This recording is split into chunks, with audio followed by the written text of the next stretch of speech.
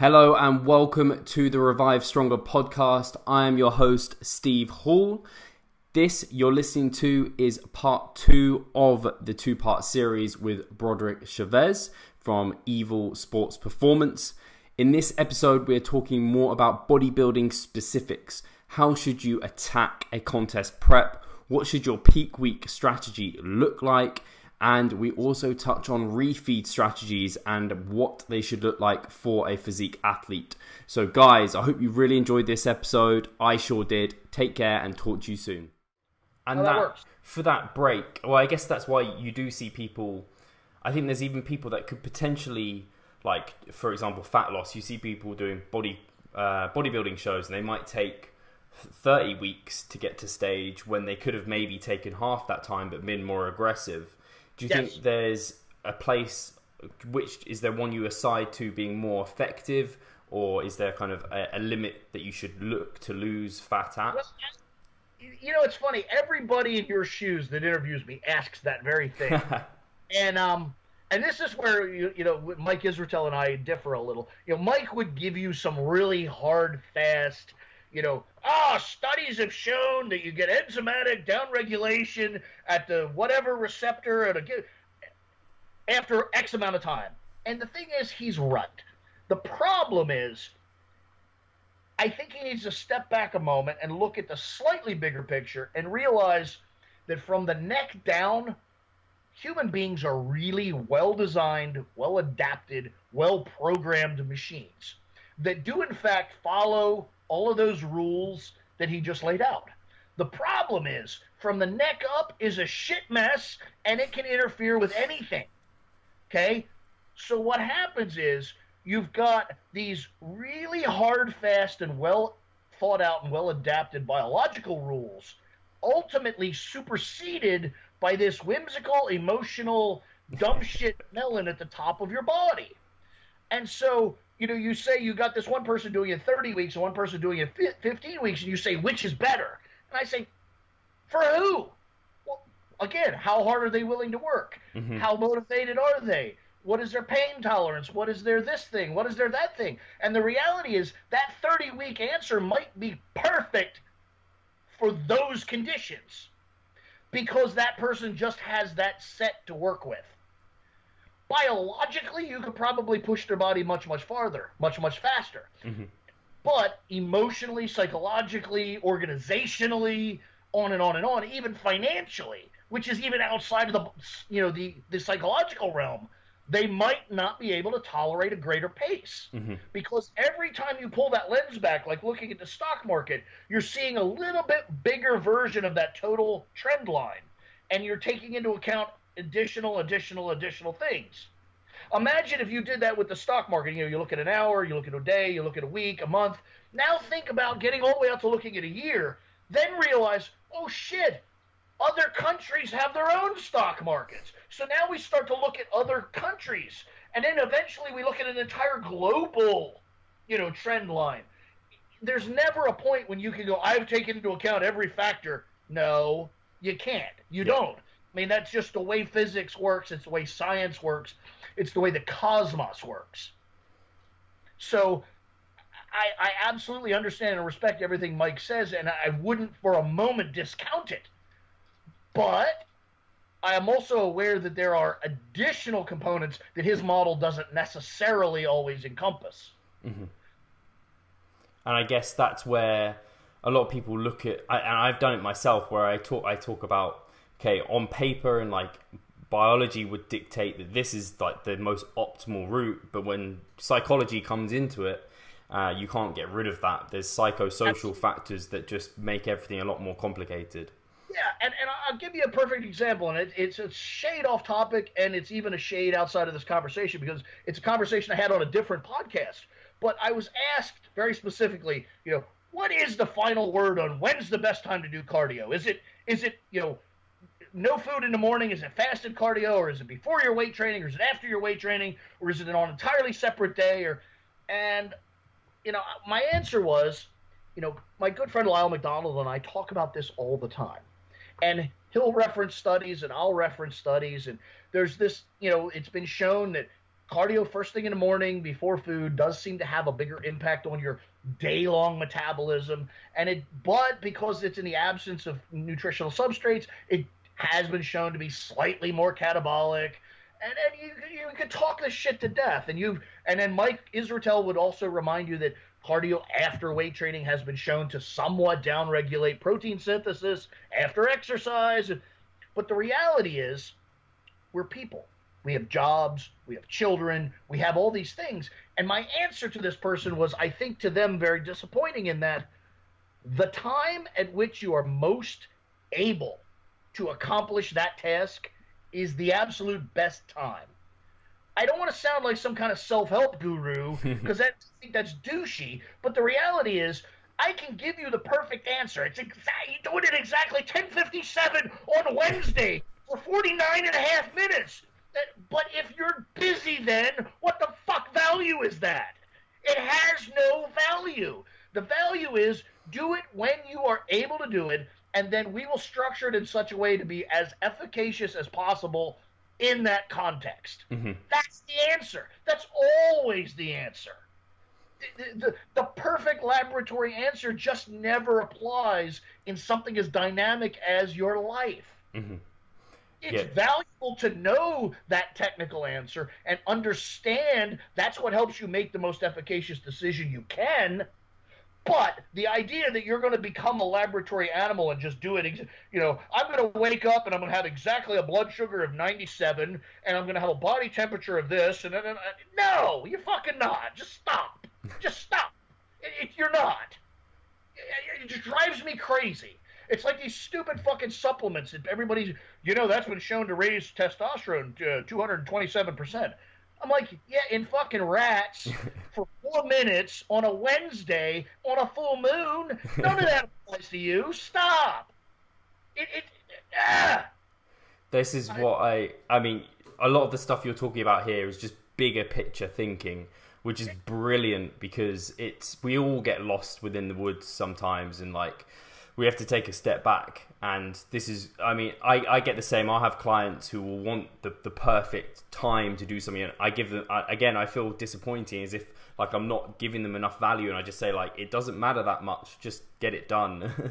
Well, and that's what it's funny because I live a little bit of a dual life because to quote regular people, this is what I have to say. Is the reality is, yes, it matters, but the reality is it matters so little it doesn't matter to you. Mm-hmm. And I'm not being condescending. I'm not being, I'm not besmirching you. I'm simply pointing out that your conditions don't allow that to be relevant. Now, in the same breath, there are people that pay me $100 an hour to work out those incredibly fine details for them because it is relevant to them. Mm-hmm. I literally will have people bring me a day plan and they go, all right, at exactly 11:57 on Wednesday, I will be standing in front of the treadmill. What do I do? And then I give them a phenomenally detailed answer based on the parameters that I've been given. And that is relevant to them because they're able to give me that level of precision in which to work. But if you're asking me, what's the best time of day roughly to do it? I'm like, when you roughly have a fucking free hour, that's when. Like, just that's the answer. Mm-hmm. And we're talking about, when we talked about kind of the break from whatever we're doing to get rid of this accumulation of fatigue. And we talked about it can be different lengths. When we're taking this break, is this a break at kind of what are we doing with our nutrition and training during this period of time? And how long does that break need to be? Does it depend? Well, of course it depends. The principles are very easy to understand. The application's a little harder. But as I said, you've got this big accumulation and then you stop training, but the biological processes continue and you need to, of course, fuel them. But how long that biological process is predicated on your gene set, how quickly your body naturally does anything, your basal metabolic rate, to some degree, the learned behavior over that period of that adaptation, literally, can affect your responses. Lots of other factors come into play and affect that. The biggest one, and this is where I lose most people, less with naturals because they're actually a little better about this because they have less tools to work with. This is one that they exploit, and that is record keeping. Look at your records. Try to determine from past records how long did that in fact take the last time. And that gives you a reference to then go, well, this cycle was a little longer. This cycle might have been a little harder. So last time my true and honest recovery in that post-accumulation period was 21 days. So I'm going to say, well, now that this is bigger and better and stronger, and so maybe this is going to be 30 days. But you have a reference model in which to look at, and you're not just guessing. Mm-hmm. Because Mike Israetel would tell you, well, studies have consistently shown it's 7 to 14 days. Well, it is to the body of population that they did that study with. But by definition, if you're an advanced athlete, you're not in that body. You're not in the general population study anymore. You're above that. So now things change. That's one of the big problems with all of the really cool and highly referenced studies from the 60s and 70s is they weren't doing these studies on advanced athletes. Yeah. They were doing studies on housewives and fat asses and regular people. What the fuck do I have in common with that? There were no 105-kilogram 45-year-old men in that study. With single-digit body fat. That didn't exist. Hell, there probably weren't any people on the planet like that when they did the study. So, again, you got to have reference material and then context in which to interpret it. Mm-hmm. And that's where, especially drug users, tend to fail because drugs work so well, they're not often troubled with the details. So I often am espousing this idea, well, the details don't matter. The reason I say that, and the details do matter, but the reason I say that is because if you look from a top-down scenario, drug-using athletes often have such powerful weapons at their disposal that it overwhelms those details. Not that they don't matter, it's just that they're measurably less relevant because of the additional magnitude of these things they have.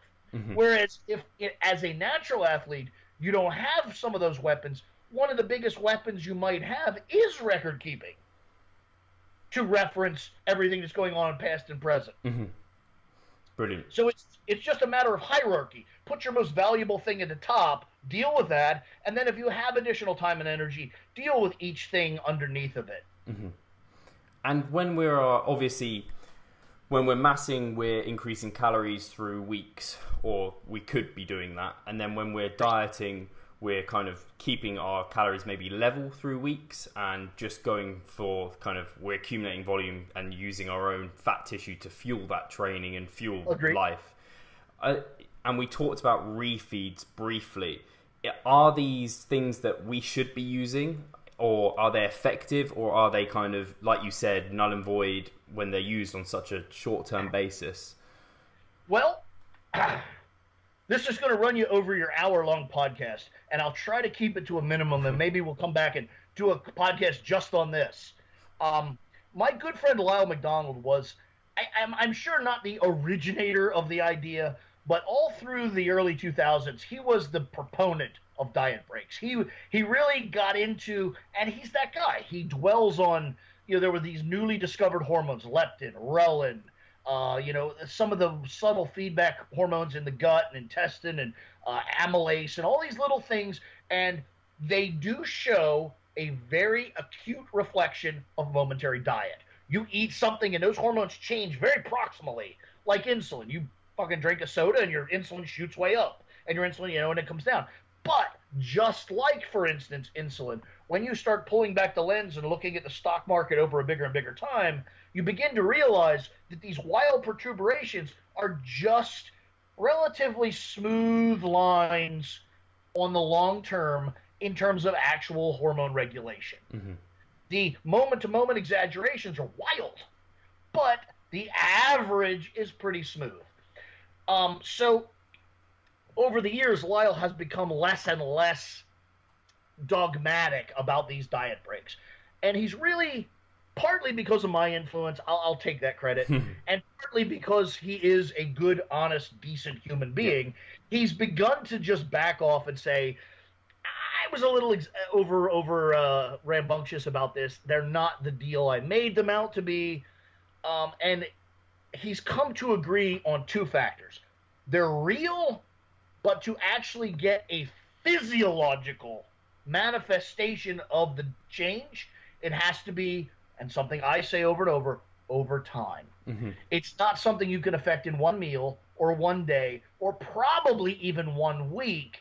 It's a period of time. It takes you a decade to get fat, and it takes you a relatively long period of time to lose that fat. Mm-hmm. You don't get fat in a decade and then skinny in 10 days.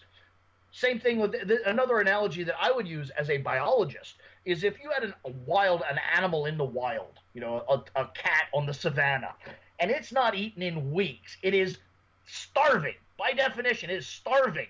It is catabolizing its own tissues to live. Yeah. And it luckily makes a kill or stumbles onto a kill, and it gorges itself. Now, clear your mind. Answer this question. The next morning when it gets up, is it still starving? Ooh. I guess, yeah, because over the long term, it's been so many days. All of those biological processes are still dialed towards starving. Now, if it eats every day in a row, those processes will begin to release and go, oh, the crisis is subsiding.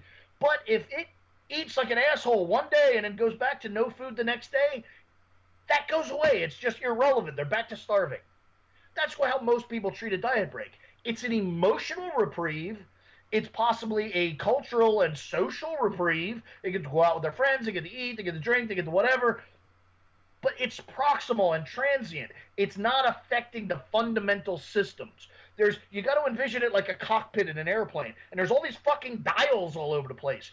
You're telling me that one meal is sufficient to rearrange all those dials back to normal? No, that's foolish. It's a momentary blip. Yeah. It's just like overtraining. Every once in a while, just because I'm an asshole and I'm old and I'm not training to compete in anything, I will perform a workout that is just ridiculous and unnecessary. I'm going to do 40 sets of squats today. Fuck all, doing it. And people are like, oh my God, that's overtraining. And I'm like, no, it's not. Because I'm obviously not going to do this tomorrow and the next day and the next day. I'm going to do it today because it's funny. Mm-hmm. It's like overeating. It's like my equivalent of a refeed. Just being an asshole because it's funny. I can do it and I want to, and that's all there is to it. But I'm not going to continue to do it. Now, if I trained like that for a week, yeah, I'd be overtrained. Yeah. But if I did it one time, I'm just going to be sore and tired and giggle like a little girl because it's funny. And if you have got time, I'm happy, and I think the viewers will be happy to continue this. I'd love to get you back on the podcast, but if you've got time, I'm happy to keep going. I'm fine. I have nothing scheduled. I always try to be very generous and make sure I have enough time to accommodate everybody. And on top of that, as soon as I hang up here, I'm just going to wander around in my kitchen and pontificate to the dog. The dog knows more about chemistry and pharmacology than most PhD. I wouldn't be surprised. So with so we know that the single day refeed isn't going to provide us a prolonged physiological benefit. At all. And you've talked about a week. How long do we need? Multiple weeks? Do we know this yet? No. Well, again, we do know the response curves on certain biological processes, but the response curves are almost completely proportional to the stress magnitude. Again, it's like going out in the sun. If you get 5 minutes of sun, how much rest do you need? Well, 5 minutes, not much. You go out in the sun for 5 hours, how much rest do you need? Measurably more. Now, let's say you go out in the sun until you're sunburnt. How long do you need? Well, fuck, you might need a week. Yeah. So the response is predictable as long as you understand the system. So the quote refeed, you got to stop thinking about it as feed. It's not a refeed. It's a reset. If you're trying to reset back to homeostasis or some semblance thereof, now you're talking that you're losing the concept of food, and now you're talking about a biological process. Yeah. Biological processes take a long time. It takes 9 months to make a baby. This shit takes a long time. The body is by very design, the secret of our success is that we're not acutely responsive to anything. If we were, we wouldn't live. Mm-hmm. We'd go out in the sun, we'd burn and fucking die. No, we have these slow-acting adaptive responses. Slow-acting adaptive responses. So a change in diet for one day isn't going to direct your whole physiological behavior, because if it did, that would mean you would die. One day without food, the next day you'd wake up dead. Oh, that's not very fucking effective, is it? By definition, they have to be slow moving, or we wouldn't have gotten to here. So with that concept in mind, it's the amount of rest you're going to need is proportional to the amount of work you did. So if you dieted hard for 8 weeks, you're probably talking about a 2 or 3 week, possibly even 4 week period to get back to baseline. If you dieted half-assed for 3 weeks, you might need 3 days. But it's responsive to and proportional to the stress. Brilliant. I think if people can think of yo-yo dieting, I think this gives us a great example of people who push really hard and then they swing all the way up and they go back down because they don't give. I mean, people are good at dieting, they're not good at keeping that fat off once they've got it. And again, people want, just like you said, they want to focus in on this very small thing. Think about this. Everybody acknowledges, and even to a rough degree understands, the idea of set point. If you do roughly nothing, your body's going to look roughly a certain way. Why? Because that's one, where it's programmed genetically and culturally and socially. Yeah. But more importantly, that's what the input has been over a long period of time. Every day you get up, you go to the same job, eat roughly the same food, whatever, and ironically, the result is roughly the same thing. So every single day for possibly decades, you're giving this very consistent input into a machine that does the calculation and gives you a very similar output. So if you've got a decade of this homeostasis, how much influence do you need to change that much consistency? It's going to be significant. You don't get, that's why people that like the fat guy will lose 100 pounds in a year. And they're like, oh my God, I'm winning, I'm whatever. And I'm like, no, you've got 40 years of fatness to 1 year of thinness. I was like, you're still not even remotely balancing the scale. Yeah. The minute you back off, your body's going to remember where it wants to be, or where at least it thinks you want to be. And that's the kind of problem we get into here, is if you've dieted really hard for a period of time, your body's remembering that diet no matter what the fuck you're doing here. You have to give it time to forget what you just taught it. And I guess this relates a little bit to the fact that once you've got body fat cells, they don't vanish, they're still there, and they're much easier to refill. Once you've been obese, you kind of always fighting that old obese Absolutely, because body. You've put a great deal of investment into programming that as the correct answer. That's how biology works. You've invested an enormous amount of your resources, most likely unintentionally, but you did. You vested an enormous amount of your biological energy into creating an environment that makes your body believe that that's the result you wanted. And now everything that's not that is contrary to your nature. That's, you see? Yeah, and I guess it's very similar to once you've kind of got muscle and you've had it for a long period of time, it's easier to keep. Absolutely.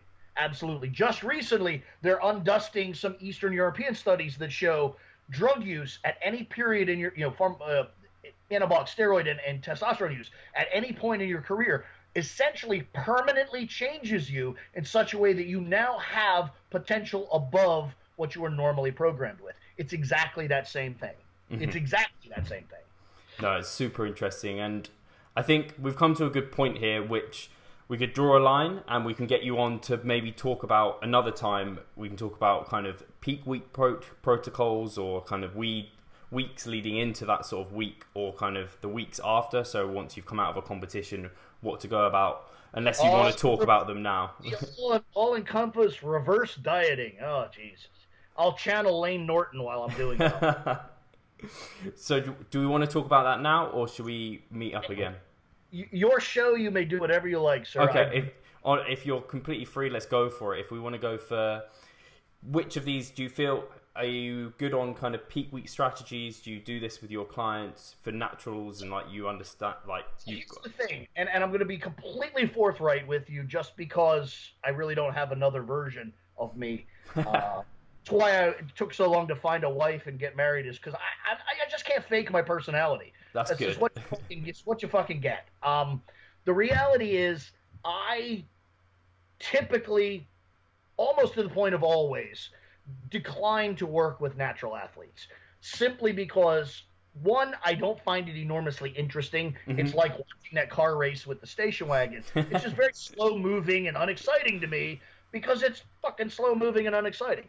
And secondly, and this is something that I pride myself on, I have arrogance in my humility, as it were. There are people out there that do that way better than I do. Lyle McDonald is much more skilled at dealing with a natural athlete than I am. I understand all the processes, but he's got decades of experience doing it. He's superior at it. I can lead you through the concepts and the processes. As far as having that nuance of specificity, I really don't have it because I'm just not that guy. I've not taken the time to have it. So if you wanted to talk about that, you have to understand it's under that context, that it's not my speciality. It's just something that I know by virtue of knowing what I know. No, I think all of the listeners will appreciate you saying that. The worst thing is when people try and fake that they kind of have some kind of superior knowledge of something. But I think even the basic principles and the concepts behind it, I think, still get people a little bit confused. So if you want to talk about those, I still think they'd be incredibly helpful. Absolutely. You're talking about a bodybuilding contest, so you're dieting into a bodybuilding contest. Yeah. All right. Typically, and this is with drug-using athletes, but I don't think that the time frame is overly different. I would typically set out a diet official diet, as it were, of 16 weeks. Now, typically, the behaviors leading into that diet would, in fact, slightly taper toward it. So there's kind of almost a pre-diet to the diet. Good. But I say that rather at the 16-week mark, that's officially now you are doing this. Okay. Of those 16 weeks, there's only 14 weeks of diet. The final 2 weeks I set aside as special behaviors in preparation for the contest. So we got 14 weeks of very strategic and relatively scaled diminishment in body fat over time. The reason 14 weeks is a good number is because very roughly, particularly in drug using, but across the board, the maximum amount of body fat sensibly lost is about a pound or about 500 grams per week. That works out to about 14 weeks. My rough idea is you should not be more than 15 pounds too fat, ever. If you are, I don't really want to talk to you because you haven't done all the previous shit well. Okay, so we're coming into contest. We're always in the realm of losing about 15 pounds of body fat. Cool. You know, so that's pretty strategically 1 pound per week. It's actually more like 1.5 in the beginning and half at the end. But over the smooth average, it's about 500 grams. I typically go between 300 and 600 grams of fat loss per week over time. And it's diminishing toward that, level. So again, it's pretty straightforward. You calculate, your total calories at that point, and you basically do the math. A pound of fat, or 500 grams, as it were, is about, and I use round numbers. Please don't bust my balls. I do know these numbers inside and out. I can quote them to you in fucking joules, but roughly 4,000 calories. 7 days in a week, that's roughly 600 calories, kilocalories per day. Deficit. Keyword deficit. That doesn't necessarily mean from diet, although it could. Yeah. But it means an accumulated deficit through behavior, and behavior encompasses diet, activity, drug use, etc. Behavioral changes creating a 600 calorie deficit over time. Okay? Pretty straightforward. Now, as your body mass diminishes, the deficit must increase because proportionally, it's just like that elevating your calories proportionally over what you're doing is as your body mass diminishes, the amount of energy it's consuming goes down, so the deficit has to go down commensurately.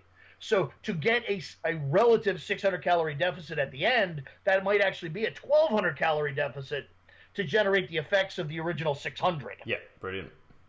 And we could talk at length about why that is, how systems, and everybody wants to talk about down-regulate. My T3, my thyroid, my this thing, my that thing, down-regulated. The reality is, especially in a natural athlete, that's not actually what happens. What happens is your body becomes more efficient. It's like you take some office worker that's never exercised in their life, and you put them on a treadmill. It's phenomenally arduous because they have none of the systems prepared. They don't have sufficient blood volume. They don't have sufficient red blood cells. They don't have any of the enzymes necessary to metabolize sugar or fat or any of this shit. Mm-hmm. Plus, they weigh a ton. Now, over time, they burn off some of the body fat. They get lighter. Well, moving a smaller object's easier. That's pretty simple. So their mass is going down, so the activity in itself is getting easier. Plus, all of the systems have now come on. It's like having a factory that was at half capacity, and now you start ramping up the capacity. You hire more laborers, you do all this shit. Well, of course it's going to work better and produce more product. Same thing here. So over time, it's not that the processes downregulate, it's that the processes upregulate and become more effective over time, which forces you to impose greater and greater demands on that effectiveness to generate the same result. That's key. Most people spend their time bitching about the body doing exactly what they're telling it to do. Yeah. You know, oh, I used to lose weight at 3,000 calories, and now I have to be at 2,000 calories. I'm like, yeah, you've spent the last 6 months teaching your body to operate on lower calories.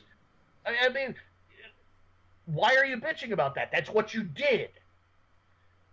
You know, you want to still lose weight on 3,000 calories, you have to use different means. Yeah. Those means happen to be pharmacology. You can do that. You can teach your body to shed body weight at the same calorie content, but it's because you're implementing greater and greater pharmacological stresses. Mm-hmm. But you have to understand that that's what you're doing. So anyway, so you got 14 weeks, roughly 600 to 300 grams of loss per week over time. Quite honestly, that's about the size of the story. That's it. You consistently create that deficit by debiting some food and implementing some activity, and I do say activity because people get so fucking wound up about their precious cardio. Cardio is stupid. It's a bad idea. I literally don't – I don't say I don't believe in it. That makes it sound like it's fucking Santa Claus.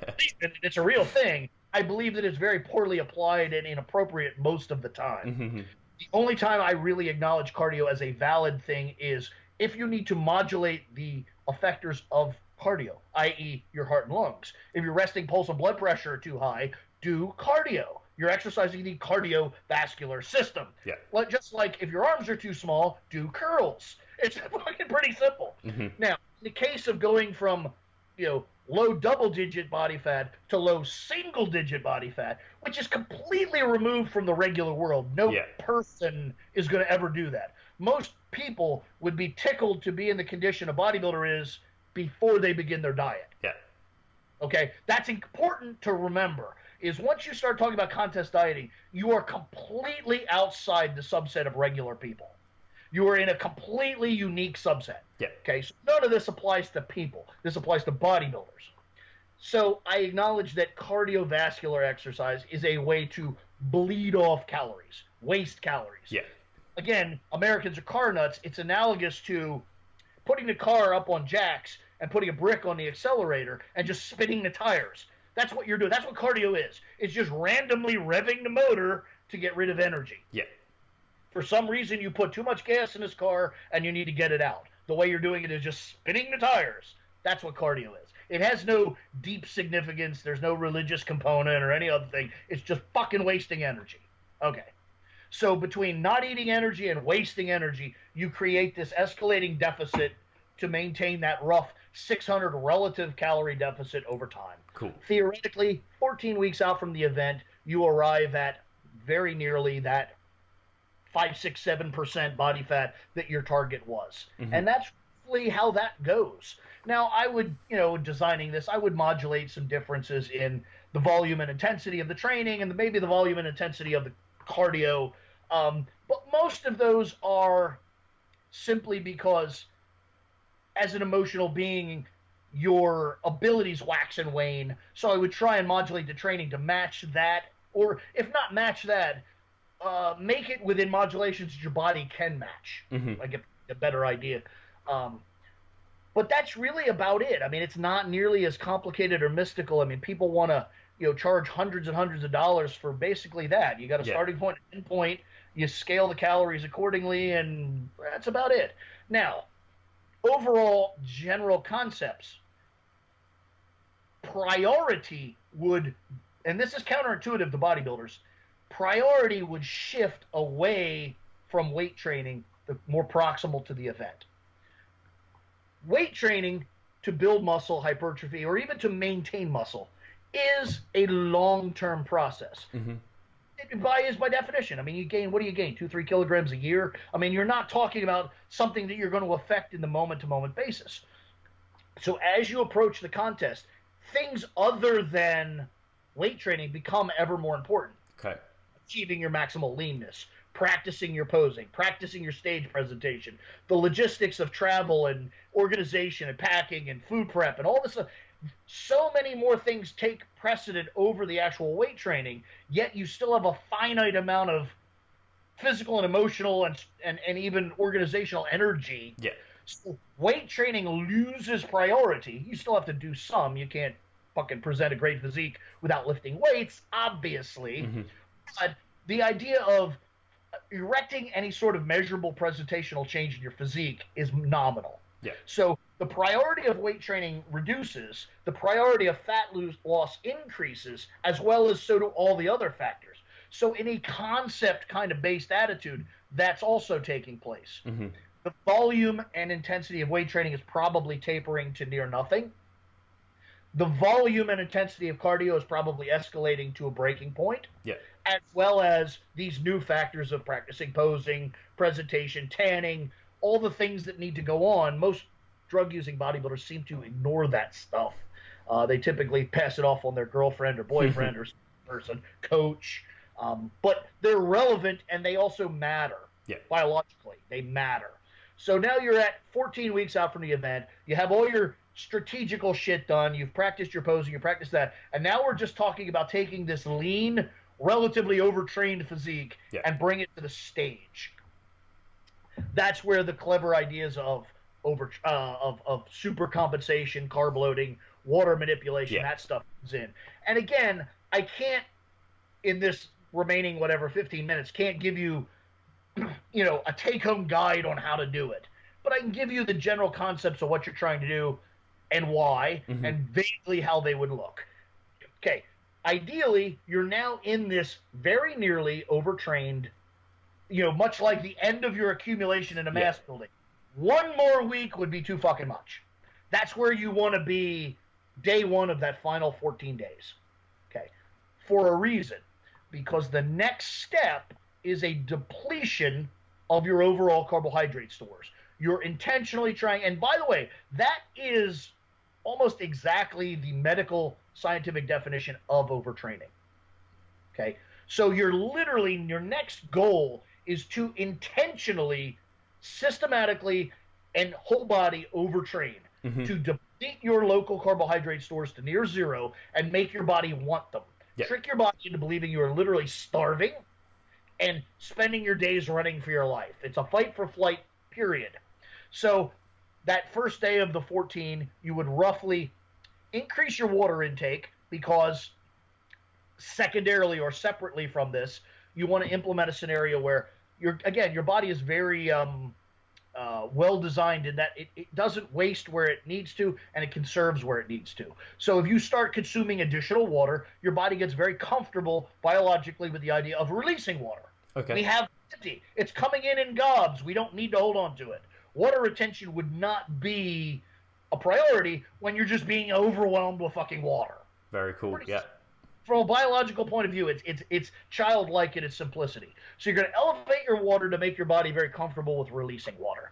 And you're going to train all the major muscle groups of the body to near exhaustion to deplete your stores of local carbohydrates. Now, again, thinking in general overall terms, the first day you're going to have the most storage. It's how storage works. If you have a bucket of food, the first day the bucket's full. After you eat some, the bucket's not quite as full, and so on and so on and so on. So rather obviously, your training volume, even though the goal is exhaustion, will taper because what you're exhausting is by definition tapering. So over that first week, you have this very high volume descending to pretty high volume, whole body, exhaustive training, and lots of water. Some people would also add lots of salt.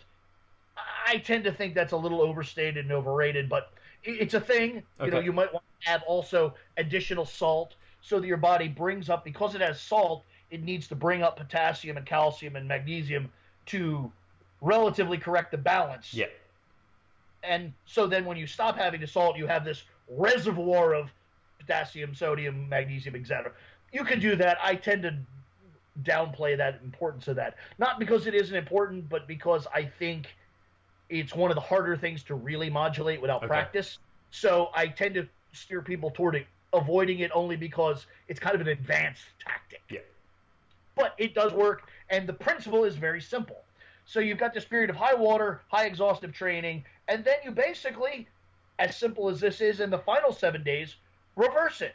You have almost no training because you don't want to expend any additional energy. You have ever-reducing water because you want your body to expel as much as possible. And you take in, again, just like the dissension of exhaustion, you have a high level of carbohydrates because your body has none and it wants it. Yeah. And then the next day it has some, so you apply less. And then the next day it has even more, so you apply less. So you have this descent of exhaustion and carbohydrates, and then you have this ascent and descent into the contest. So the last 5 to 7 days are carbs, some carbs, not that many carbs, go to the contest. Yeah. It's really, that's about as simple as it is. You know, depending on your body mass, your sex, your race, all those things, the numbers shift to meet who you are, but that's the rough outline of what it is. And and importantly, why you're doing that. Now, what that leaves you with is, theoretically, the day of the contest, your depleted muscles have stored a whole bunch of carbohydrates, your kidneys have expelled a whole bunch of water because you've taught them that that's an acceptable thing to do. So you have this 12-hour window in time where you're stuffed full of carbohydrates, relatively dehydrated, you go on stage, you look great, the next day you're a fucking mess. Okay? That's the ideal answer. And that's the moment where Lane Norton would then start blah, blah, blah, blah, blah, and metabolic damage, and he's a PhD, and everything's fucking great, send him money. That's a whole separate conversation, and I don't even want to, because I'll have a fucking stroke. I don't want to talk about that right now. But that's pretty much where the story ends in the bodybuilding contest scenario, I think. No, that's super interesting. And believe it or not, you don't work with natural athletes, but I do, and I keep up to date with different methods that people do things, and that's pretty much exactly how it would run for a natural athlete anyway, from what I've gathered anyway. So, and the difference between that and what a drug user would do is we would implement drugs that would exaggerate all of those responses. The depletion would be greater and faster and to a deeper inroad, and then the compensation, with insulin and GLUT4 sensitivity drugs and all that, the responses would be greater. So instead of being able to load 400 grams, we'll be able to load 1,200 grams. But the principles and why it's working are exactly the same. And that's why I love, your explanation of everything was very much, and the whole time it's very biological, it's very factual, kind of this is how the body works. And I feel like once I get that understanding, you kind of, rather than looking at things, you look things from afar and you kind of understand the systems, and you have much more power to control stuff rather than getting lost because you don't really understand why it works. Yes, that is the key. Until you understand why your body's trying to do what it does, you really have no power to influence anything. And once you actually have that understanding, the biggest thing you understand is you actually have surprisingly little power. The best you can do is get out of the way and not be at loggerheads with what your body's trying to do. Yeah. No, fantastic. And I think the audience, will have taken a ton away from this. And I think, I just want to thank you so much for coming on, for sharing your time with us and sharing your knowledge. And if people do want to get hold of you, best place to find you is your website, I believe. Yeah. Yeah, and I've gone to recently, if it hasn't showed, I'm a bit old and curmudgeon. I'm only recently becoming somewhat socially, digitally technical. And I took some really good advice, and I'm very pleased that I did. I've made all of my outlets the same nomenclature. Yeah. So the website is Team Evil GSP, and so is everything else: Facebook, Instagram, the YouTube, all of that. So anywhere on the web, roughly speaking, if you search Team Evil GSP, you'll ultimately find something relating to me or by me. So that's pretty much all you need to know on whatever modality. If I'm there, it's Team Evil GSP. Fantastic, and I'll make sure that we've got them below, the links below in the description, and people can find you, and hopefully we can get you on again. I'm sure the listeners are going to kind of request that anyway. So yeah, thanks so much. Of course, I appreciate it. Any chance I get to talk to someone other than myself or my dogs, it's usually pretty helpful to me. So, fantastic. Makes me feel slightly less eccentric. Cheers, guys. Thank you very much for listening, and we'll catch you soon.